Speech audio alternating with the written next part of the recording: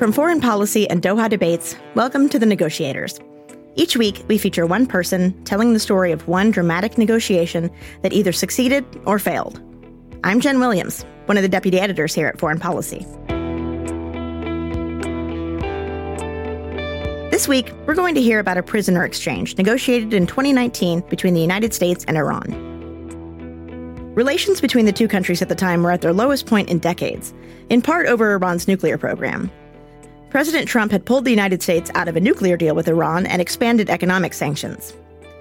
In the midst of all that tension, a small organization headed by a former U.S. governor set out to try and win the release of Xiyu Wang, a Chinese-American imprisoned in Iran.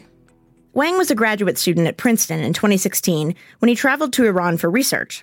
Iranian authorities arrested him on charges of espionage and sentenced him to 10 years in prison. The organization that mediated his release is called the Richardson Center for Global Engagement.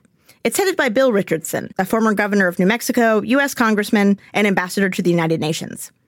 Mickey Bergman, the group's vice president, conducted much of the negotiation. He begins the story by describing a phone call he received from Wang's wife in 2018. We had the family of Xiyu Wang approach us around March of 2018. That is the typical way we work. So we work on behalf of families. So we do not work on behalf of governments. We don't get paid by governments. We're a non-for-profit, non-government organization. And our mandate comes from the families. And in this case, it was Hua, who's Xiyu Wang's wife, that reached out to us. She was trying to explain what her situation is, what her husband's situation is. Xiyu Wang was the Princeton PhD student, and his PhD focus was on the Persian culture, and he was in Iran as a part of his research work, and he was arrested in Iran.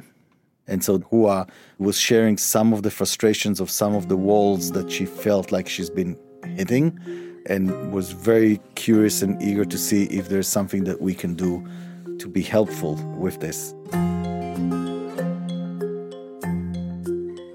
When you meet with a family, it is very, very intense, because here you are meeting somebody that you've never met before, and you can only imagine the situation in which they're in, emotionally, physically, and you're trying to talk them through this and to ask questions to get information that you know that they've been asked 1,000,000 times already, and they're frustrated with it, but you want to make sure that you get the information that you need, while at the same time explaining to them what it is that you think you might be able to do. And those conversations are really, really hard. A call with a family would typically take about an hour and a half. I can't schedule another thing after that for quite a while, because I absorb a lot of those emotions and I need to find a way to diffuse them myself.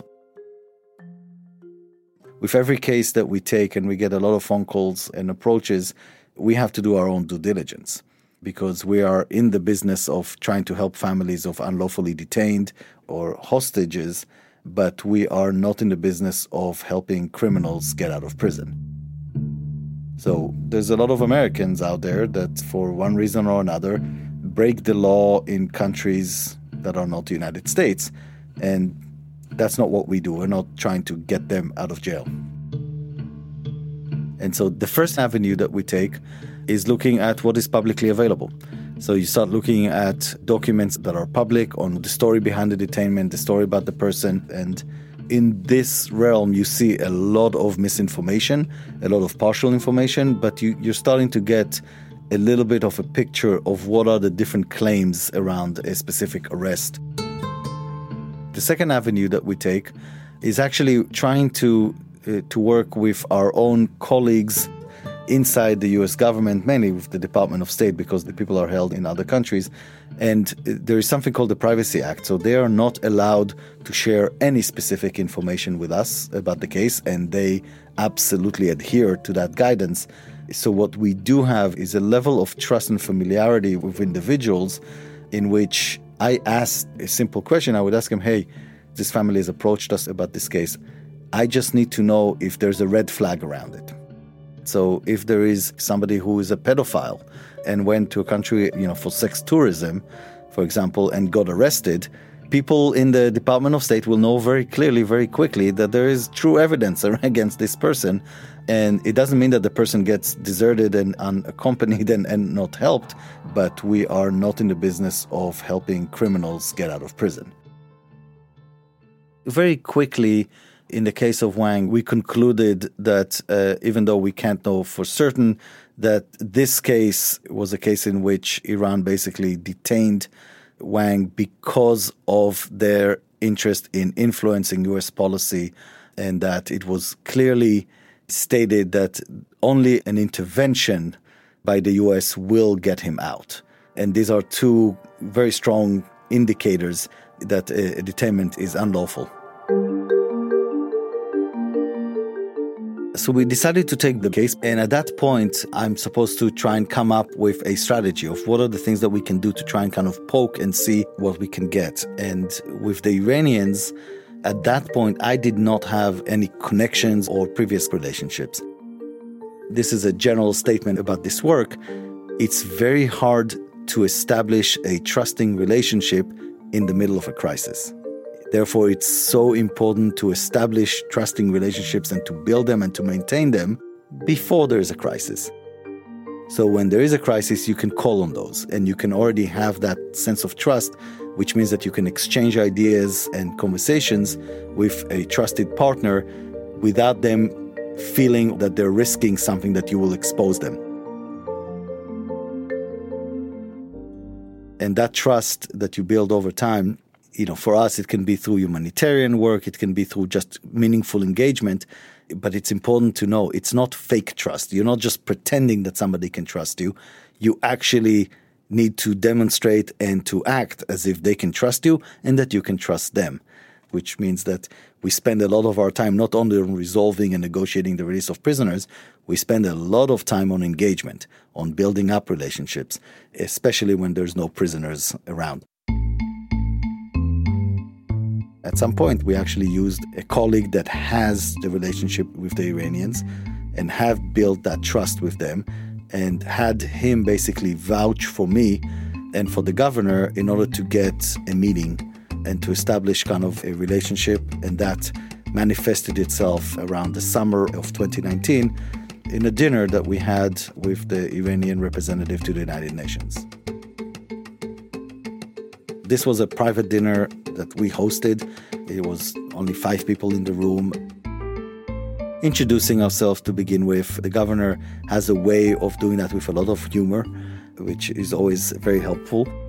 And we started kind of exploring and seeing, look, we know things are bad on the bilateral between the US and Iran. Don't forget, this is 2019, so this is at the height of the Trump administration and the maximum pressure approach.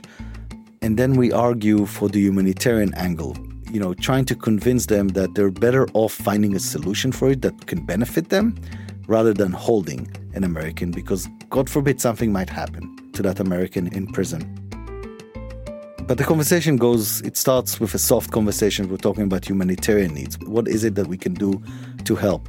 And it's important to realize these conversations can never start with, what do you need me to give you in order for you to give me the prisoner? Because from the perspective of the captor, that person is never a political prisoner. They're a criminal that is paying for their crimes. And if you attack that, then you won't have the conversation that you want to have. We're not engaging here in a direct, give me X, I will give you Y.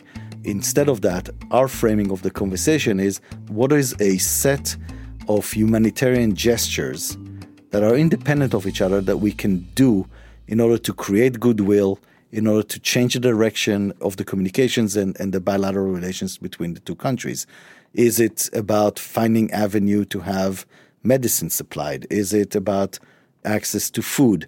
Are there anything that is specific that we can try and help on the humanitarian level, not a policy concession, in order to create that goodwill that might enable us to move forward and have a goodwill gesture on the other side, which for us should be the release of the Americans. So that was, again, it was an initial conversation, initial dinner. A lot of ideas were surfaced on that dinner, but it was also very clear to us that we need to find an opportunity to actually meet with the foreign minister himself when he is in town. when it came specifically, when we started working on Wang's case, we actually had a conversation with the National Security Advisor at the time, which was John Bolton, to let him know, hey, we're stepping in on this and we're going to engage.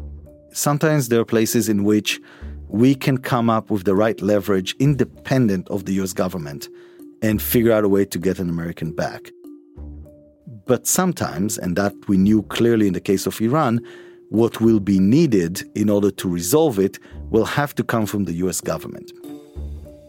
Except that the US government cannot directly engage in these conversations. And so our role in this case is to basically almost brainstorm informally with our counterparts of what might a solution look like, and then try to bring it to the US government. And then the US government can make a decision whether that's good enough for them or not good enough for them. And knowing that that's going to be the end game, it would be silly of us not to brief the government early on about our meetings and about what we're doing. So the next meeting we had was in September with Iran's Foreign Minister Zarif. It was during his visit to the United Nations. And we were able, thanks to the help of former Congressman Jim Slattery, to get us this meeting with Zarif. For me, it was the first time I've met Zarif in person. It was a very, very warm and friendly meeting. Anybody who has engaged with Zarif knows he's a very charming and charismatic individual, very friendly. And the conversation started with him repeating to us that Iran wanted to do a global exchange of prisoners.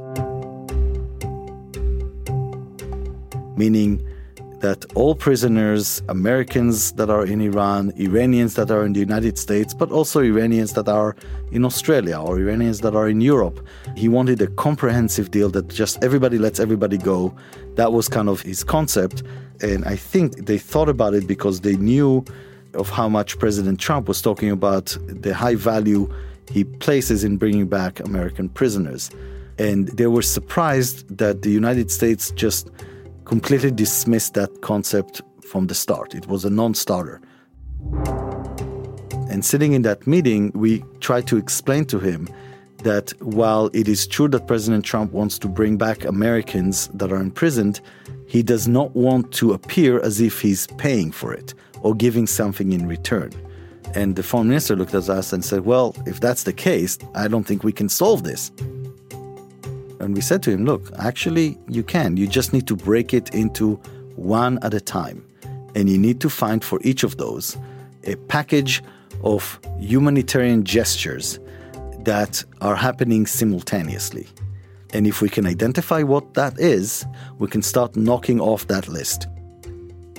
And he, to his credit, he said, well, that's actually can be interested. And so that's where the conversation started about breaking down from that concept of global exchange of prisoners into individual cases and what are the certain packages that might fit for that. I've learned something very important about our Iranian counterparts, and that is the importance of them of symmetry. It's a matter of high priority to them that we are seen on equal footing.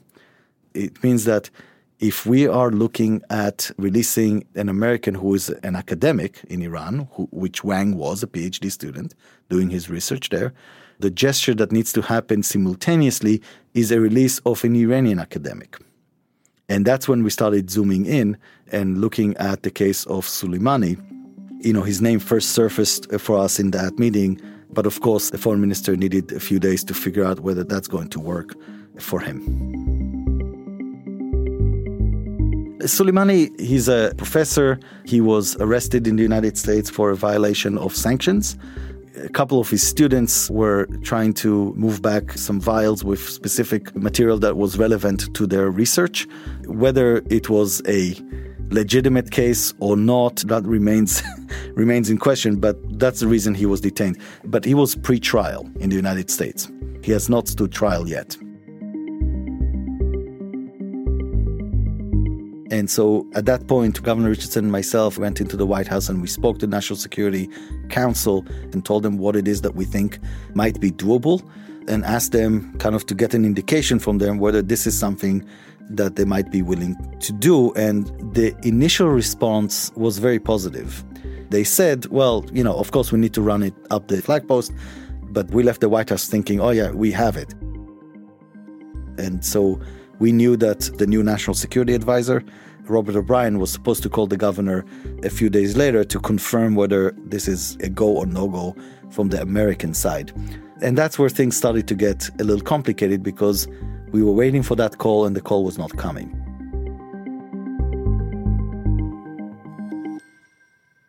You're listening to The Negotiators.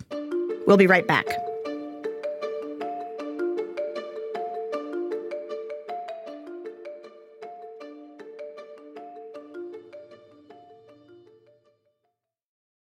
Welcome back to The Negotiators, a production of Foreign Policy and Doha Debates. I'm Jen Williams. So, Mickey Bergman is making some progress on a deal that would bring Xi Yuwang back to the United States and send Masoud Soleimani home to Iran. When we left off, Bergman was waiting for a phone call from the National Security Advisor, Robert O'Brien. Bergman picks it up from there. After a while, when we haven't heard back, we realized that there's something about human nature. When you don't have good news, you don't like to have those conversations. And it's true about Americans, and it's true about Venezuelans, and it's true about North Koreans. It's just our nature. If you have good news, you will call the person. If you don't have good news, or if you have bad news, you're much more reluctant. So you take the fact that they're not calling back as saying, okay, there's something went wrong here. And that's an interesting thing because typically you would think that the hardest negotiations are happening with the captors, and that's not always necessarily the case because the negotiations here inside the government are also very, very complicated. And so we started exploring, and again, same way that you build trusted relationship with people abroad, you build trusted relationship with people in your own government. And I had a colleague of mine who's very, very solid and trusted individual, and I took him outside of the White House and said, what's going on? And that's when he said, look, the principals wanted this to happen. Like the National Security Council actually wanted this to happen. It fits within what the president wants to do, but the Department of Justice is absolutely against it. And I said, do we know why? And he says, well, we can't really have that kind of conversation with them for whatever internal reasons and standards. And so the next question was, can we go to the Department of Justice? We, meaning Richardson, myself, and Slattery, go and talk to the Department of Justice just to understand what it is that is their concern about it, because maybe we can restructure it in a way that will meet their concerns. And so we had a meeting inside the Department of Justice, and we asked them, we said, tell us, we understand that you have concerns about this. What are your concerns? And they said, we have two main concerns. One, the United States, we should not get into the practice of having swaps in tarmacs. It's just not what we do. Because if we do that, we run the risk that it becomes a thing. We increase the number of people that get kidnapped or taken prisoner that way because they know they can get that.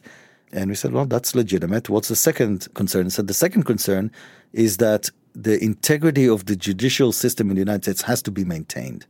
And if you have somebody who's pending trial, who is guilty of charges in violation of sanctions, we have to see it through, and we can't just have somebody coming in and interfere with that, because then we lose credibility for our system. And we took that in and we said, look, thank you for explaining it to us. Let us go back and think through whether there's something we can do to structure this deal differently in which both of your concerns can be met. We went back and we started looking, and that's where Congressman Jim Slattery, who is a lawyer, actually reached out to Soleimani's lawyers and to the prosecutor in Atlanta to try and understand where the legal process against Soleimani stands on. And that's when we learned that what the prosecutor would really like there is to avoid trial, is to have a plea bargain in which Soleimani pleads guilty. He preferred that on anything else. And through Soleimani's lawyer, we kind of came up with the concept of saying, well, what if he pleads guilty and then he gets time served as his sentencing and he basically gets deported from the United States? Because that would take care of the first concern of the Department of Justice, which means he actually pleaded guilty. The judicial process in the United States was independently completed. Even the prosecutor can check a box and say, hey, guilty, I did my job. The second part for us on the concern of the tarmac exchange, we had to come up with a concept in which we get through the plea bargain, the sentencing, and his deportation, and then 24 to 48 hours later, for whatever excuse they want to give for their judicial system, they will release Wang. For whatever reason they want to, we don't care what it is, as long as Wang gets released. So the sequencing, it creates just a little bit of a buffer, so there's not an exchange in the tarmac, and that way we thought, we solved the problem of the Department of Justice. But we had to make sure that the Iranians will go for it, because their guy is going to plead guilty. We want to make sure that's not an obstacle. And so we went back to New York and we spoke and sent a bunch of messages back and forth to say, look, because of our own system, this is the way that we can make it happen. For your sake, he's going to come home, your guy. But you have to accept the fact that, it will be a plea bargain. He's okay with it. So should you. And that took a couple of days, but the Iranians came back and said, yeah, that would work for us. And so at that point, and we are now basically late October, early November, that we knew that we have it in the works. Now, there is still a lot of smaller logistics. How do we get Wang out? The Qatari government helps us a lot. They help the United States with prisoners, whether it's Afghanistan, whether it's Iran, and elsewhere. So we were trying to work with the Qataris on a way to make sure that there's a plane that is ready to take Wang out of Iran into Doha. And we started working all of the logistics for that. In that time, the governor, of course, beyond us briefing the White House, the National Security Council, he also had a call with Brian Hook, who was the special envoy on Iran at State Department, to let him know that this is kind of in the works. And we knew that Brian Hook was not in favor of this deal. He said so pretty clearly. We didn't know the reasons for it, but we knew he was against it. Brian Hook's policy was the maximum pressure. And letting go and having some sort of a deal like that violates maximum pressure. It's almost a crack in that maximum pressure. So I suspect that was the initial kind of reaction to it. So we were all kind of very tense to see how this plays off, because we also got a date at that point that the judge is scheduled to sign the plea bargain on December 11th. So that's how it all unrolled, of course, before we had our December surprise. We were coming on early December. I was actually in Bangladesh at the time, part of our engagement work. And from there, I was supposed to fly to Doha and meet the governor there and basically gear up for the release of Wang. And for us, we just learned when it was happening that suddenly Soleimani's lawyer has been denied access to Soleimani. So, something was going on there. And that Wang's wife was on a plane on the way to Germany. It doesn't take a brilliant mind to figure out 1 + 1 that the U.S. has pulled the trigger and the deal is happening. The reason why Soleimani's lawyer, was not able to see him is because Soleimani was no longer in the U.S. And of course, we were completely blindsided by it because we did not expect it to happen that way.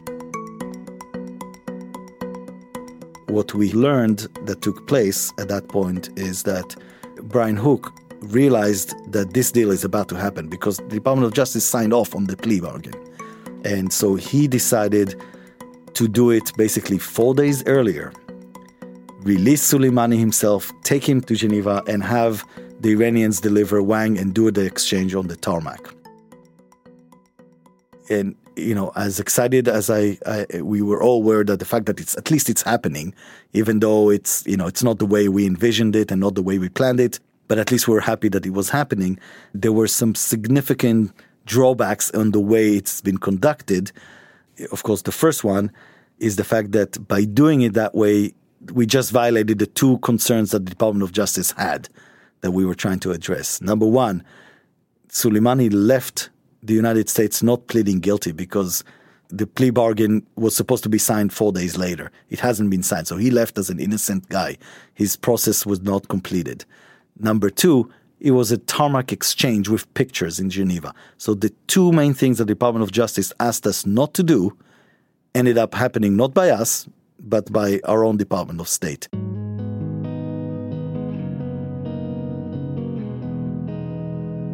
At this point, Hua, Wang's wife, sends us a beautiful message from the plane as she's flying to Germany, how excited she is, very thankful to all of our efforts. And our response was just like, hey, we're just extremely happy that this is happening. Good luck there, and we'll talk to you when you're ready after. Emotionally, I was completely torn because I was really excited that Wang is back, extremely excited for her, for their son, for the fact that he's coming home. And it gives you such a great sense of like, oh, wow, it's, you work on it for a long time and finally it works. This is why I do this. On the other hand, I was very angry because I couldn't understand why on earth would our own State Department basically sabotage the way that we did it, because we were all fully transparent with them, all forthcoming. We worked on all of this. And why would they do it that way, especially if it's going to damage the work ahead with it? And so it was a pretty intense night.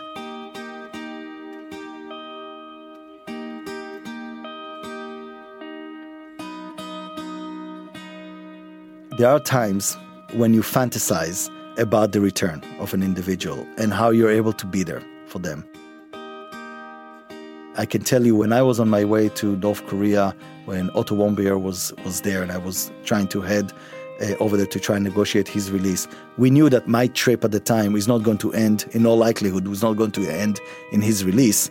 But oh boy, did I dream as I was on that plane flying in, thinking that the empty seat next to me will be filled with Otto when I come back.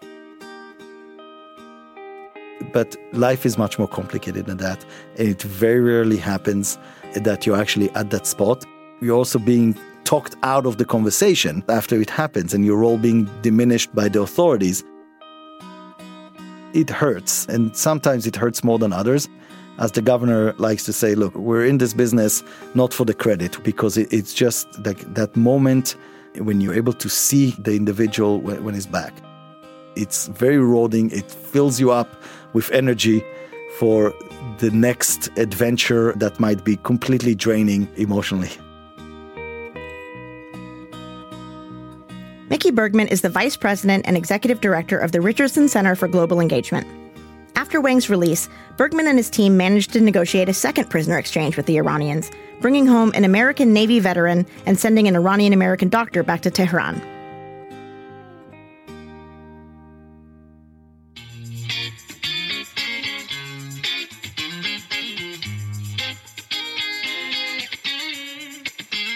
The Negotiators is a production of Foreign Policy and Doha Debates. A bunch of people helped produce today's show, including Rob Sachs, Rosie Julin, Simone Perez, Claudia Tatey, Jafet Weeks, Jigar Mehta, Amjad Atala, and Dan Efron. Laura Rossbrow-Telem is the show's senior producer. Thanks to Nelafar Hedayat, Govinda Clayton, and James Wally for helping create the show with Doha Debates, a production of Qatar Foundation. Next week on the show, you'll hear about the Israeli-Palestinian conflict from a former aide to the Palestinian negotiators, Khalid El-Gindi. I think it was pretty far-reaching for an Israeli proposal. I think Olmert's ideas were serious, and you would be insane to dismiss it out of hand. That episode next week on The Negotiators. I'm Jen Williams.